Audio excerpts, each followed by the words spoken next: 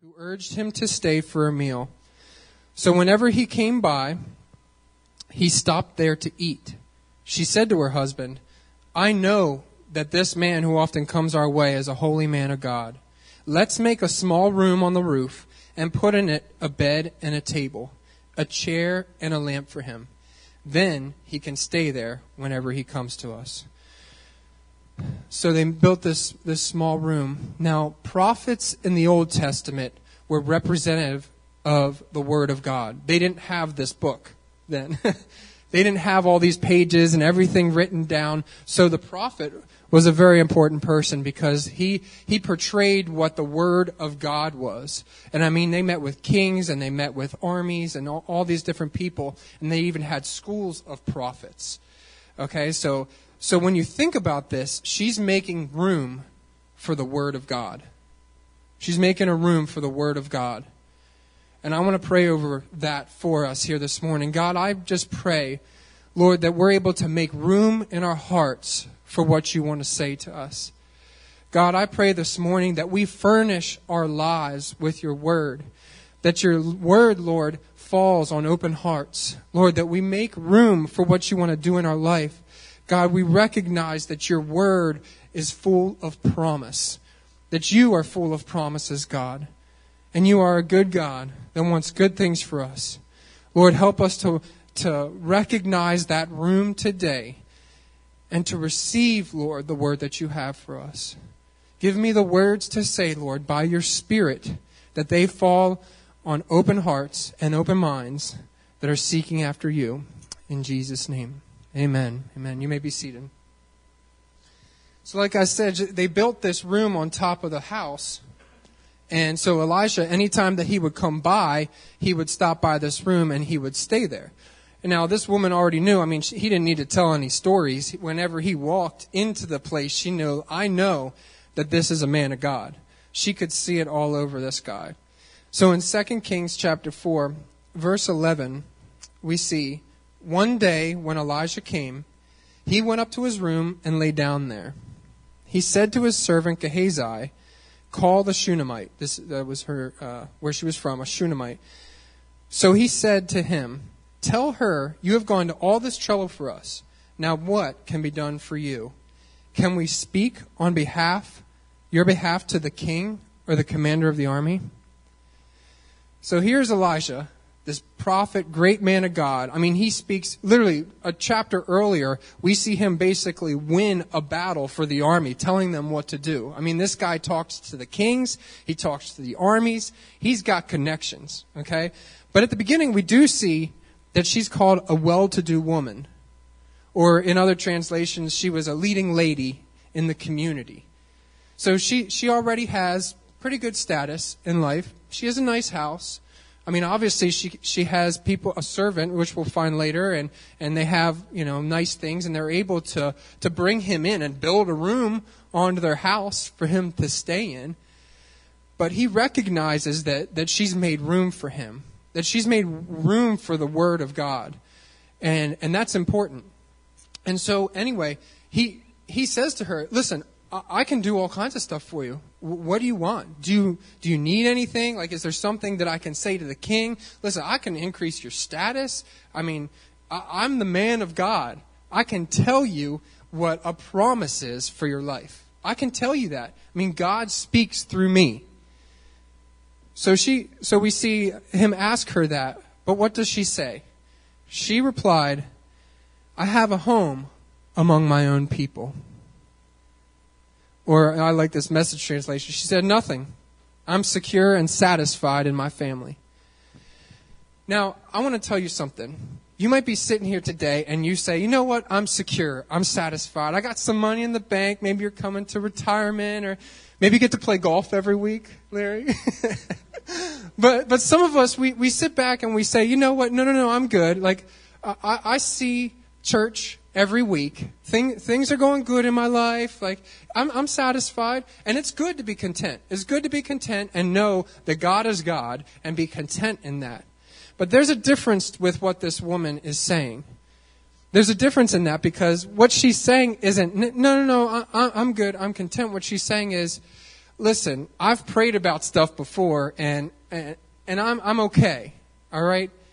I've got some nice things. I mean, I'm a leading lady. I don't really need the king to tell me anything, or the commander of the army or anything like that. So she's saying, I'm good. But let me tell you, God starts to put in your heart discontent when he wants to do something in your life, when he's working on something, and he's working on you.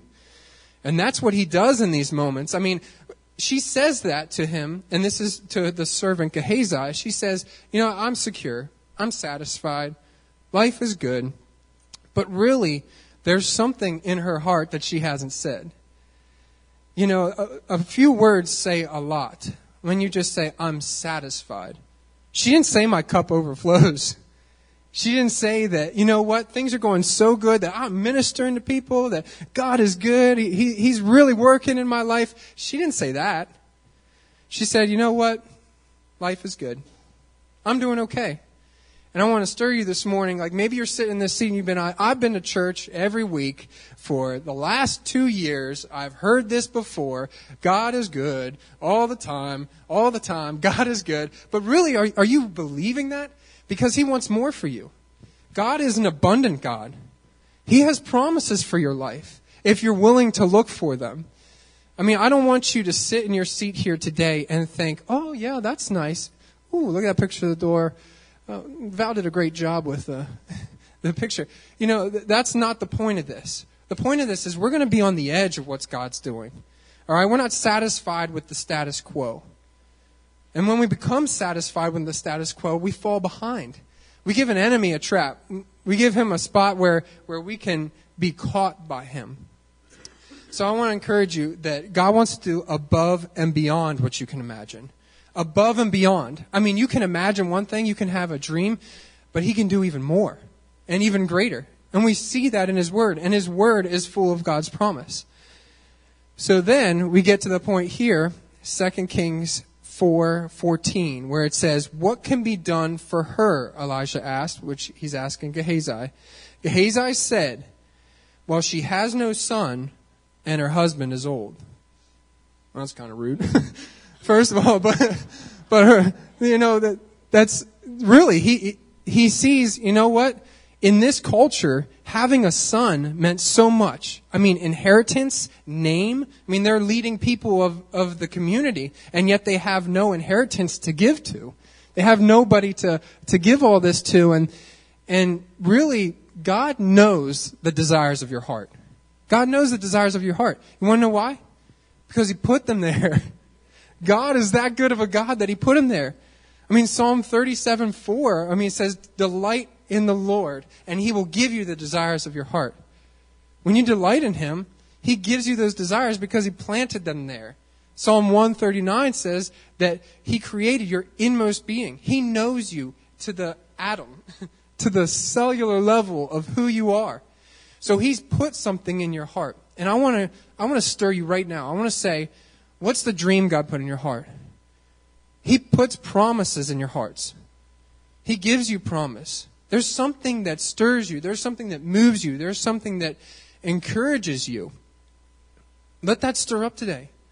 Don't be satisfied with the status quo. He knows the desires of your heart. He knows it. 2 Kings 4:15, it says, then Elijah said, call her. So he called her and stood in the doorway.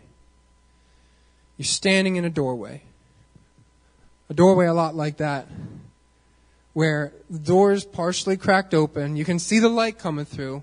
Imagine her coming up the steps. This is an upper floor room. She's coming up the steps. She sees the door cracked. She knows that the man of God's in there. She knows that there's promise waiting in that room, and yet she stands at the door. All of us are standing at a door today. All of us have maybe just barely caught a glimpse of what the promise is. Isn't that how God works sometimes, though? Why doesn't he just give it all to us? Why doesn't he share the big picture? You want to know why? Because we can't handle the big picture. We're humans. We're humans. We're not godly beings. We don't have a heavenly perspective. What we do get is glimpses of heaven. Glimpses of heavenly perspective. So then Elijah says, about this time next year, you will hold a son in your arms. Man, that's big. I mean, I read that and I just think, I mean, she's probably weak at the knees right now. I mean, my husband's old. Sarah and Abraham, Sarah laughed when she was given that promise. And yet, in this moment, I couldn't imagine standing in the doorway and hearing something that sounds impossible. Something that sounds, no. You don't understand. You don't understand, God. Like, no, that's not possible. That's too big. That's too big. And sometimes God has us just standing in the doorway and we just get a glimpse. We just get a glimpse of what he's saying. I mean, really, she didn't get pregnant yet in this moment. She got a glimpse. She got a promise from the Word of God. I remember it was about 3.5 years ago that I got a similar glimpse from God. I was finally getting into God's Word daily. I was reading devotions. I was getting into His Word. At that point, I was working for a physical therapy company. And sitting at my desk, I had a Regina clinic, so I would come back to the office and then just be at my desk. And in that morning, it was probably about 7:30, 8 o'clock in the morning. I can remember exactly how I was sitting, reading my Bible. And to this day, I can't remember what scripture it was. I can't remember what exact scripture it was. But I'm reading my Bible, and I'm at that place of discontent, just like this woman was. Even though she says, yeah, I'm satisfied, there was a level of discontent. She didn't have a son. I felt the same way. Something was happening. God was stirring in my life. God wanted to do something with me. I knew it, but I didn't know what. I had no idea. God, what are you doing? Like, I'm getting into your word. I'm going to church. I'm praying. I'm seeking you. And yet it's just not quite settled. Yeah, I'm satisfied. I'm making okay money. I have a good job. I have a wife and a new baby, which was Eden at that point. And they're at home getting ready in the morning. And I'm like, God, what are you doing with my life? I'm reading through Scripture, and God gives me 2 words. Encourage and edify. Encourage and edify. Man, I thought I got hit by a brick. It was like something got thrown into my chest, and I'd sit there in my seat like, oh my gosh, that's it. It's like I got a heavenly perspective for a moment. I got a glimpse of a promise. And I get this moment in my heart that I'm like, that's it. That's it. I remember that moment. How about it, honey? I called my wife up. And I call her up. I'm like, honey, guess what? And she's like, what? I'm busy getting Eden ready. What is it, Chris? Be quick. You know your wife when you're there with the kids. Like, come on, let's hurry this up, Chris. All right. So I'm like, I get it. Like, I got it, a word from God. I know what I'm supposed to do with my life. She goes, what? I said, encourage and edify. It was like silence on the other end of the phone. What does that mean? I said, I don't know, but that's what I'm supposed to do with my life. You know, it was just that moment where everything clicked in my heart. I knew what I was supposed to do. I just had a glimpse. I didn't know what the end of the promise looked like. Look at me right now. I've probably said encourage like 2,000 times during this message already. I get to encourage you. My job is to edify the church. God is that good on His promises. He is that good. I mean, I sat there in that chair that morning and I was in tears. I knew what I was supposed to do. I actually printed out those 2 words, encourage and edify, put them on my computer. And let me tell you, those 2 words were signposts in my life. I mean, I'd come up again and I'd be like, oh my gosh, there it is again. There it is again. And you'll find that with God's promises. You'll find that He keeps putting them like stop signs in the road saying, oh, there's another stop. Here it is. You know, and that's how awesome He is. But you know what we do a lot of times? We do exactly what this lady says. In 2 Kings 4, it's actually the second half of 16. So she gets this promise. She gets a glimpse. She looks through the doorway. And yet this is what she says. No, my Lord, she objected. Please, man of God, don't mislead your servant. How often do we do that? I know Thomas is laughing because he knows the feeling. How often do we get a promise from God and we say, no, that's too much. It's impossible. It's too big. I mean, this woman's husband is too old to reproduce. Like they can't physically do this. And yet He's promising a son in the future. I mean, I felt that moment, and like I knew God had something for me, but yet I'm like, I don't know. I don't know. Let me tell you about another story about our son, Gray. He is a cutie pie. He was in here this morning, came running, Dad, he's the cutest thing in the world. But when he was first born, he had a lot of difficulties. He was in the NICU for a while. We were in and out of the hospital. He had 28 ear infections in his right ear by the time he was 1 year old. 28. And he had tubes put in as early as you can get them, which was about 6.5 months, 7 months. They didn't even want to put them in that early. But that is a picture of about a year ago. I was in the hospital with him. Britt doesn't like going in the hospital. It's just not comfortable when you watch your son getting spinal taps, blood taken. He had skin diseases at that point, and we probably had about 7 to 9 medications that he was on, and yet he was only young. He was really young. And that I remember that feeling of not knowing and being like, God, what are you doing in this? Like, this is my son. This is my son I'm holding. And I would watch him. I mean, he was dehydrated there, and I just felt so bad. I couldn't do anything. And I remember one day, we got around in our living room when we had gotten back from the hospital, and it was our family, and Holly, Britt's sister, was in town, and we were sitting there on the couch, and me and Britt had been crying. We just were so frustrated with life. Like God, what are you doing here? Like, we're trying so hard. Like, this is so much work to get through. And as we sat there, and as a family, we just began praying. We just began praying out. We held hands on him and prayed over our son. And God overwhelmingly filled us with something that day, that this boy was going to grow up to have compassion. More compassion than I feel like I'm fairly compassionate, but I believe in that moment that we got filled with a promise that says this boy is going to have compassion beyond what any of us in the family have. He is just going to feel for people. He's going to feel for people that I can't even feel for. I mean, we just felt this overwhelming sense of compassion, that word compassion. So here we are a year later, and now we have that. I got a glimpse of a promise. That doesn't look like a compassionate child right there. Yet here we are. And yes, we do get glimpses. I know Nani is sitting there saying, look, listen, he's a good boy. He's got, he does. We have glimpses of compassion, but we have to remember to stand on that promise that God's given us sometimes when we look into that face and we're like, oh, just have some compassion, boy. But still, we have that, in our son, and we have that promise that's in our hearts, and we got a glimpse. We looked through the doorway. So we got an opportunity to just peer through the door. We haven't seen what the end of the promise looks like. We see the light coming through. We know that there's something good beyond the door.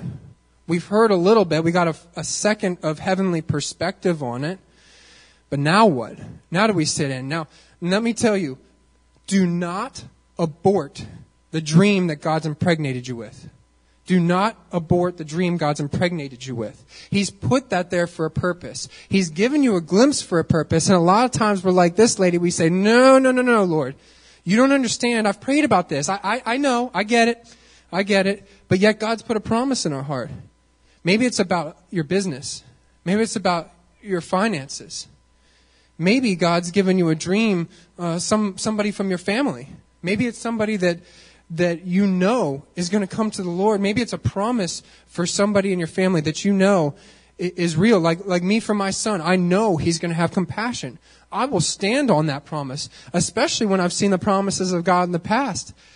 Told me to edify and encourage, and here I am, edifying the church, encouraging you. That's what I'm doing, because God's promises are good. So let's look at this. 2 Kings 4:17. After she says, no, this can't happen, what do you know? But the woman became pregnant. And the next year, about the same time, she gave birth to a son, just as Elijah had told her. there she receives at that moment the promise of God. That day must have been quite a celebration to know that you couldn't have kids anymore, and yet God does something like that and puts them in your arms. There's a reason why God's word says that she held him. It's not because, it's like, oh, there's the promise. Yeah, he's in the next room. I can imagine that this woman was there holding her promise. She got a chance to see him. She got a chance to hold him and realize, wow, this is real. God's word is true. God's word is true. But the next thing we see, the child grew. And one day, he went out to his father, who was with the reapers. My head, he said to his father. His father told his servant, carry him to his mother. After the servant had lifted him up and carried him to his mother, the boy sat on her lap until noon, and then he died. So she got a chance to hold her promise again, but promise was dead. It didn't seem like it had any life, and yet she's holding yet again in her lap. She sees the birth, and then she thinks there's the death of her promise. I get that word from God, encourage and edify. And at that time, I was helping to start a charity through the company, and thought that things were going pretty well. And then I lost my job. And then I had trouble supporting my family. Yes, I stood on God's promise, and I realized how good he was. But that next year was super hard. And then Gray was coming along. And so I lose my job about 3 months before we have Gray. And then we have all these medical things going on with Gray. I'm just doing what I can just to get by, And I remember one day I was in a zoot suit. I was in a coveralls, and it was snowing. It was a snowstorm outside. And I was working. I was taking truckloads of trash back to a fire pit. Probably like 20 loads, truckloads full of junk that I was burning that day in the middle of a snowstorm, cold, with my coveralls on, and just listening to worship music in my pocket, which I often do. And I remember in that moment, I literally was out in the middle of a field in a snowstorm, and I remember just kneeling down on my knees like this, and I just broke. I just cried, and I said, God, you told me this was real. You told me that I was going to edify and encourage people when I'm dumping trash in the back of a field. I don't even talk to people all day. I knew what God had planted in my heart, and yet I stood in that moment, thinking that my promise was dying. I'm like, God, you promised me. And yet a year later, here I am. I'm on my knees, and I'm seeking you. I'm seeking after you. I know that I'm praying. I'm literally listening to worship music right now. I'm speaking out loud. The people on the other side of the field probably thought this crazy person was there. I'm yelling out, God, why? In the middle of the field in a snowstorm next to burning trash. It's that moment where you think, my promise is dead. My promise is dead. And I also believe that some of you are here today thinking that your promise died. Thinking that, I've received plenty of people have prophesied over me, plenty of people have told me this is going to happen. I read it in God's word. Okay, Chris, I get it. But no, I'm saying you don't get it, because I sat in that moment too. And I said, God, why? My promise is dead. You gave me these words, and I've been standing on your word, and I've been going after what you're saying to go after. I've seen the road signs along the way. And yet I'm holding a dead promise. I'm holding a dead promise. And then we see what she did next. In verse 21, she went up and laid him on the bed of the man of God, then shut the door and went out. There was actually faith in that moment. Similar to when I was down on my knees, crying out to God, saying, God, why? God, why? You know what you do in that moment? You take your promise and you hand it to the promise maker. You put it in the hands of the one who promised it to you, God. You put it in the room. I mean, that's why I've called this the room of promise. I mean, we see glimpses into the room. Maybe you've received your promise. Maybe you think your promise is dead. But in that room is where you received it. In that room is where you know God's goodness is. In that room is the man of God who's got God's word, which is truth. And the only thing she knew to do in that moment was to take her promise and to put it in the hands of the one who made the promise. To just lay him on the bed. I mean, at this time, this boy is dead. I mean, by what Scripture says, you know, he might have died of a heat stroke or something like that, but we lay him in that moment. So, is that the end of the story? It rarely is with God's word. It's not the end of the story for her or the boy. So then we see she called her husband and said, "Please send me one of the servants and a donkey so I can go to the man of God quickly and return." Here's his response. Normal response. Why go to him today? You know, the boy's dead, and he says, it's not the new moon or the Sabbath. Here's what she says. It's all right, she said. King James Version says, it is well. Here she says, it's okay. Listen, it's okay. Again, another level of faith, you know, which we get filled with at times to just keep us going. Like, listen, I don't know. I have to go do this thing. You know, I know that that's what's in my heart, and it's okay. It is well. It is well with my soul. So she says, it's all right. She saddled the donkey and said to her servant, "Lead on. Don't slow down for me unless I tell you." So she set out and came to the man of God at Mount Carmel. From Shunem to Mount Carmel is about 20 miles. So this woman saddles up on a donkey with all of her stuff and sends out. It takes a donkey about 15 to 20 minutes to walk a mile fully loaded. So it probably took, if she didn't stop, 6 hours. If you're anything like me, I need some food in 6 hours. So I'm sure she stopped. I mean, this wasn't a short trip. It's not like she went to the town next door and was like, you know what, come on back. Like, I need you to come back with me. Like, she traveled to find the man of God that had given her the promise of God, and recognizing that she needed to do something about this. That she knew she received a promise, but yet she thought that her promise was dead. She thought that God was done. Like, it was over. So she saddles up this donkey, goes there. When he, which is Elisha, saw her in the distance, the man of God said to his servant Gehazi, "Look, there's the Shunammite. Run to meet her and ask her, 'Are you all right?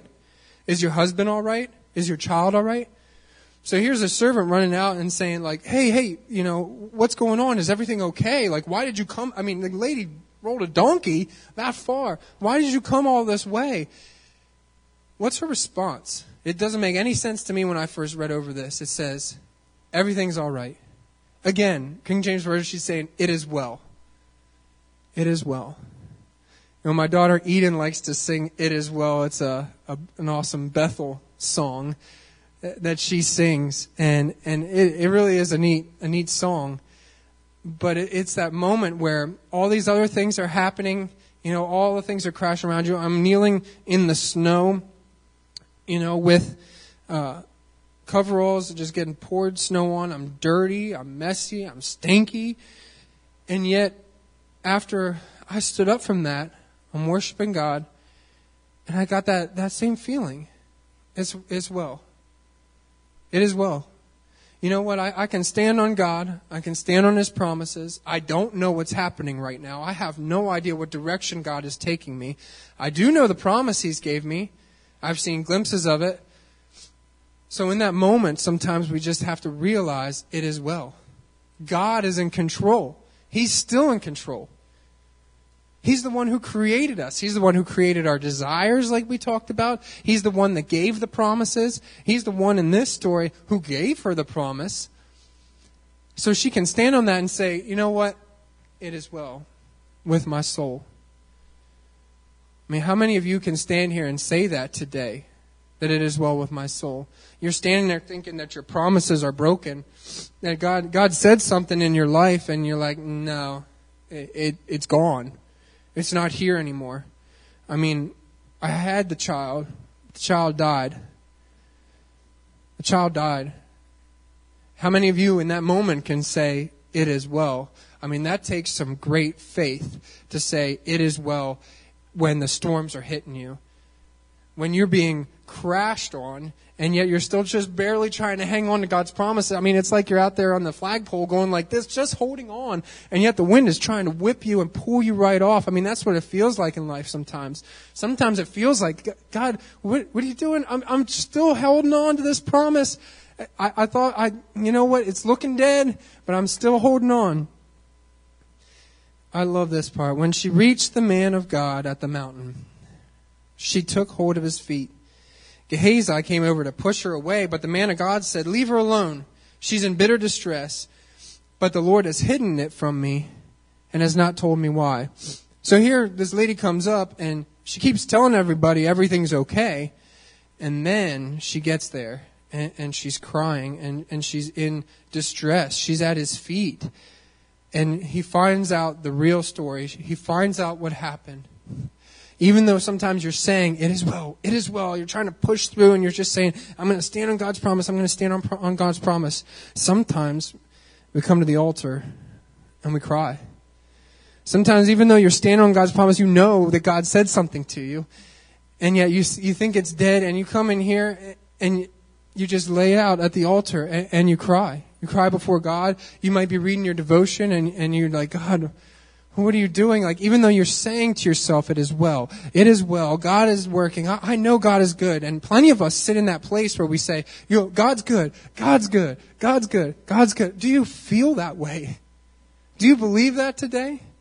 Do you think that he's good on his promises? I mean, this woman traveled hours to find this man just to tell him about this. I mean, her expectation, like, what's he supposed to do? What's this man supposed to do? I mean, yes, he is a great prophet of God. Yeah, he's won things for the king and the armies, and he has some pretty high standards for the people that he hangs out with. And yet, what is he going to do? What's her expectation in this moment? She says to him, did I ask you for a son, my Lord? She said. Didn't I tell you, don't raise my hopes? I mean, there's where her real emotions came out. It's almost like the Psalms. You read through Psalms and it's like, whoa, up and down, and our emotions can get that way sometimes. I mean, the songs of David at the beginning of the Psalm, he's like, oh, life is about ready to kill me. And then by the end, he's like, but praise God, and that's what we feel like. That's what we see going on in her life. And that's normal. But sometimes we stay in that place. Sometimes we stay in that place of low, that we're in the valley all the time. That we no longer are praising God in those moments. But anyway, she says, did I ask you for a son? Didn't I tell you, don't raise my hopes? Elisha said to Gehazi, tuck your cloak in your belt, take my staff in your hand, and run. If you meet anyone, do not greet him. And if anyone greets you, do not answer. Lay my staff on the boy's face. So this great man of God tells his servant, go off and do this. Which many a times in Scripture we see that happen. I mean, he sends the servant off to do a whole bunch of stuff. He says, take my staff, go off, and go ahead and lay it on his face. But, I love when I see but in God's Word. It says, but the child's mother said, as surely as the Lord lives, and as you live, I will not leave you. So he got up and he followed her. What changed his mind? Why did he get up and follow her after that? I mean, there was a moment there where he said what he said. I mean, the servant's supposed to go off and lay the staff over the face. Why did that change his mind? Why did Elisha decide to get up and go and be a part of this thing?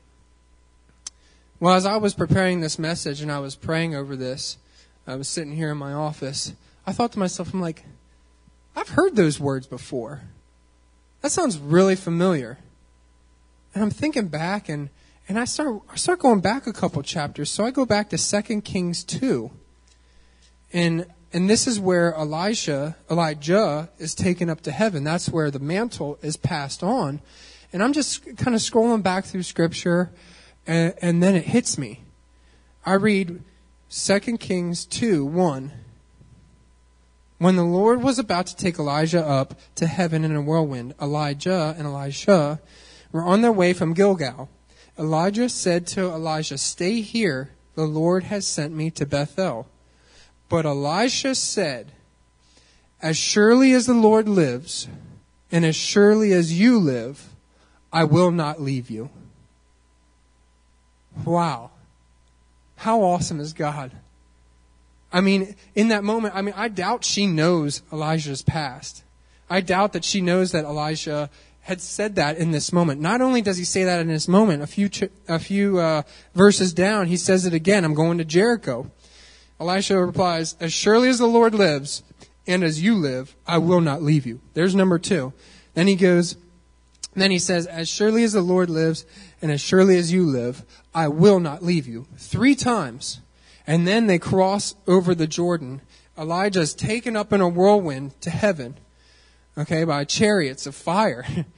And Elisha there is witnessing, and the mantle drops, the cloak drops to the ground, and he picks it up. You know what he asked for?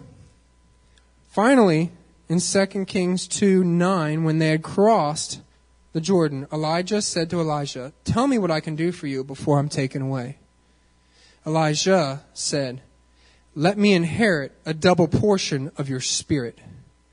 Let me inherit a double portion of your spirit. Elijah says to him, "If you see me when I go, you will receive this." Now, a double portion, it sounds like man, and we know from Scripture that he ends up doing like a double portion of miracles, like a double the amount of miracles. But really, what he's asking for in that is what a son would get. A firstborn son in that time would get double the inheritance. Okay? But he's not asking for inheritance like money. He's like, I want what you have, but I want more. I want more. So you know what happened in that moment when that lady says, "As surely as the Lord lives and as surely as you live, I will not leave you." What caused him to get up? Elisha recognized that fulfillment of his promise was back in that room too. That room wasn't just for her promises. That was a room of promise. He knew in that moment, you know what?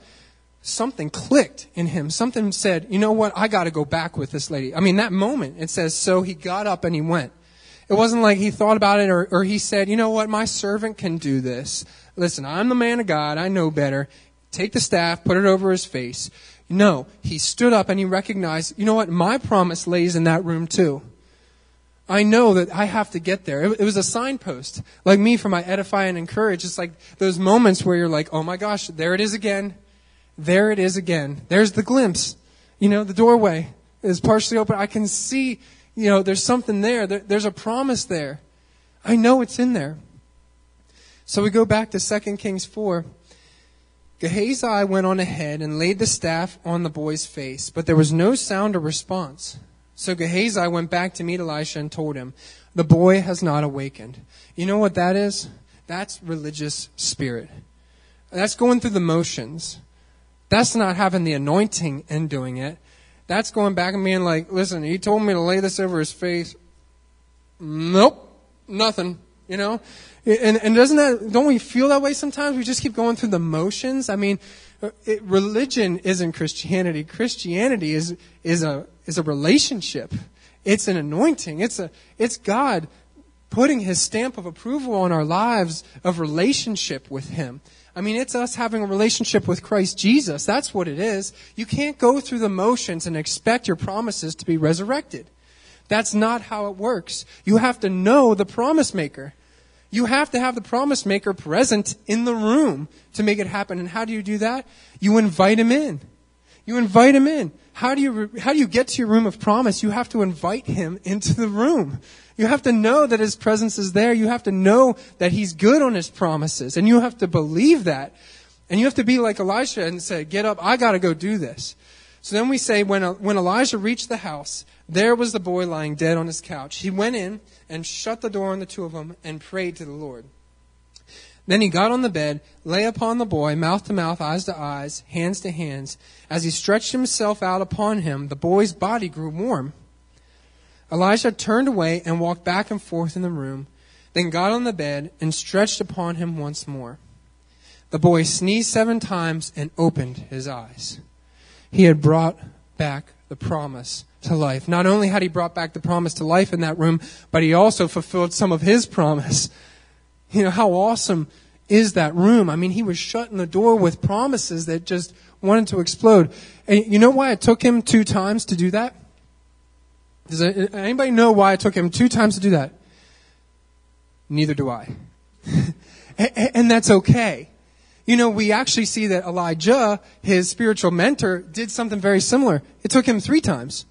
You know, why? I don't know. You can't make a theology about something like that. You have to recognize that God is ever changing in the fact that His Spirit is always moving. His Spirit is always doing something new. I mean, we are a new creation in Christ. It doesn't mean that, you know, Jericho, they marched around the walls 7 times. So, you know what, I want to buy this house. I'm going to march around it 7 times. Or, you know, it's just start to make doctrine out of something like that. Now, if God lays that on your heart, if you recognize that God's made a promise and you're supposed to do something, I prayed for somebody that's here in the room, and I blew on her back. I felt God tell me to blow. Now, don't come to the altar and expect I'm going to blow on your back. I won't do that here. But listen, there was a moment where I felt so clearly God tell me to do something. I knew I was supposed to do it. Now, every time I go around praying for people, I don't blow on their backs. That's weird, you know. But there was that moment that God put something in my heart that I knew I was supposed to do this. Like, I knew I was supposed to do this. I mean, Elijah's in the room doing the same thing. He's praying over it, and he gets up. He walks back and forth. He's like, what am I doing wrong? What's going on? And he's like, you know what? I'm going to be persistent in this. I know this is a room of promises, and be persistent in your room of promises. God's good on His word. God's word is truth. Sometimes you're going to have to come to it 2, 3, 4, 5 times before you see a fulfillment of the promise. And that's okay. God's working on you. God's working on the promise. It doesn't mean that you have the answer. It doesn't mean that in a moment it's going to happen. Praise God when it does, because it does happen. We've seen miracles where God does incredible things. But sometimes we have to be persistent in prayer as we're seeking it. So then Elisha summoned Gehazi and said, call the Shunammite. And he did. When she came, he said, take your son. She came in, fell at his feet, and bowed to the ground. She took her son, once again, holding her promise, her resurrected promise in her arms. Resurrected promise is in her arms, and she went on. I really believe, as I prepared this message, that some of you have a doorway that you've gotten a glimpse. Some of you are at a point where you're holding on to a dead promise and you think that it's going to come back to life, but you have to lay it over to the promise keeper. You have to give it over to Him. For Him to be able to do anything with that promise, you have to hand it to Him. And some of you are looking for the promise to be resurrected. Some of you recognize that God's put something in my heart. I was kneeling in the snow saying, God, I know you beyond knowing you put this in my heart. I mean, I've left everything else. I have a degree in medicine and, you know, I have all these things going for me in this direction. I left it all, Lord, just so I could be here. And yet I'm kneeling in the snow. What am I doing, Lord? Some of you are at that point. Some of you are at that point that those promises you're looking for, you've been standing there and you're like, God, what are you doing? What are you doing? I know you put this on my heart. Today, I believe promises will be resurrected.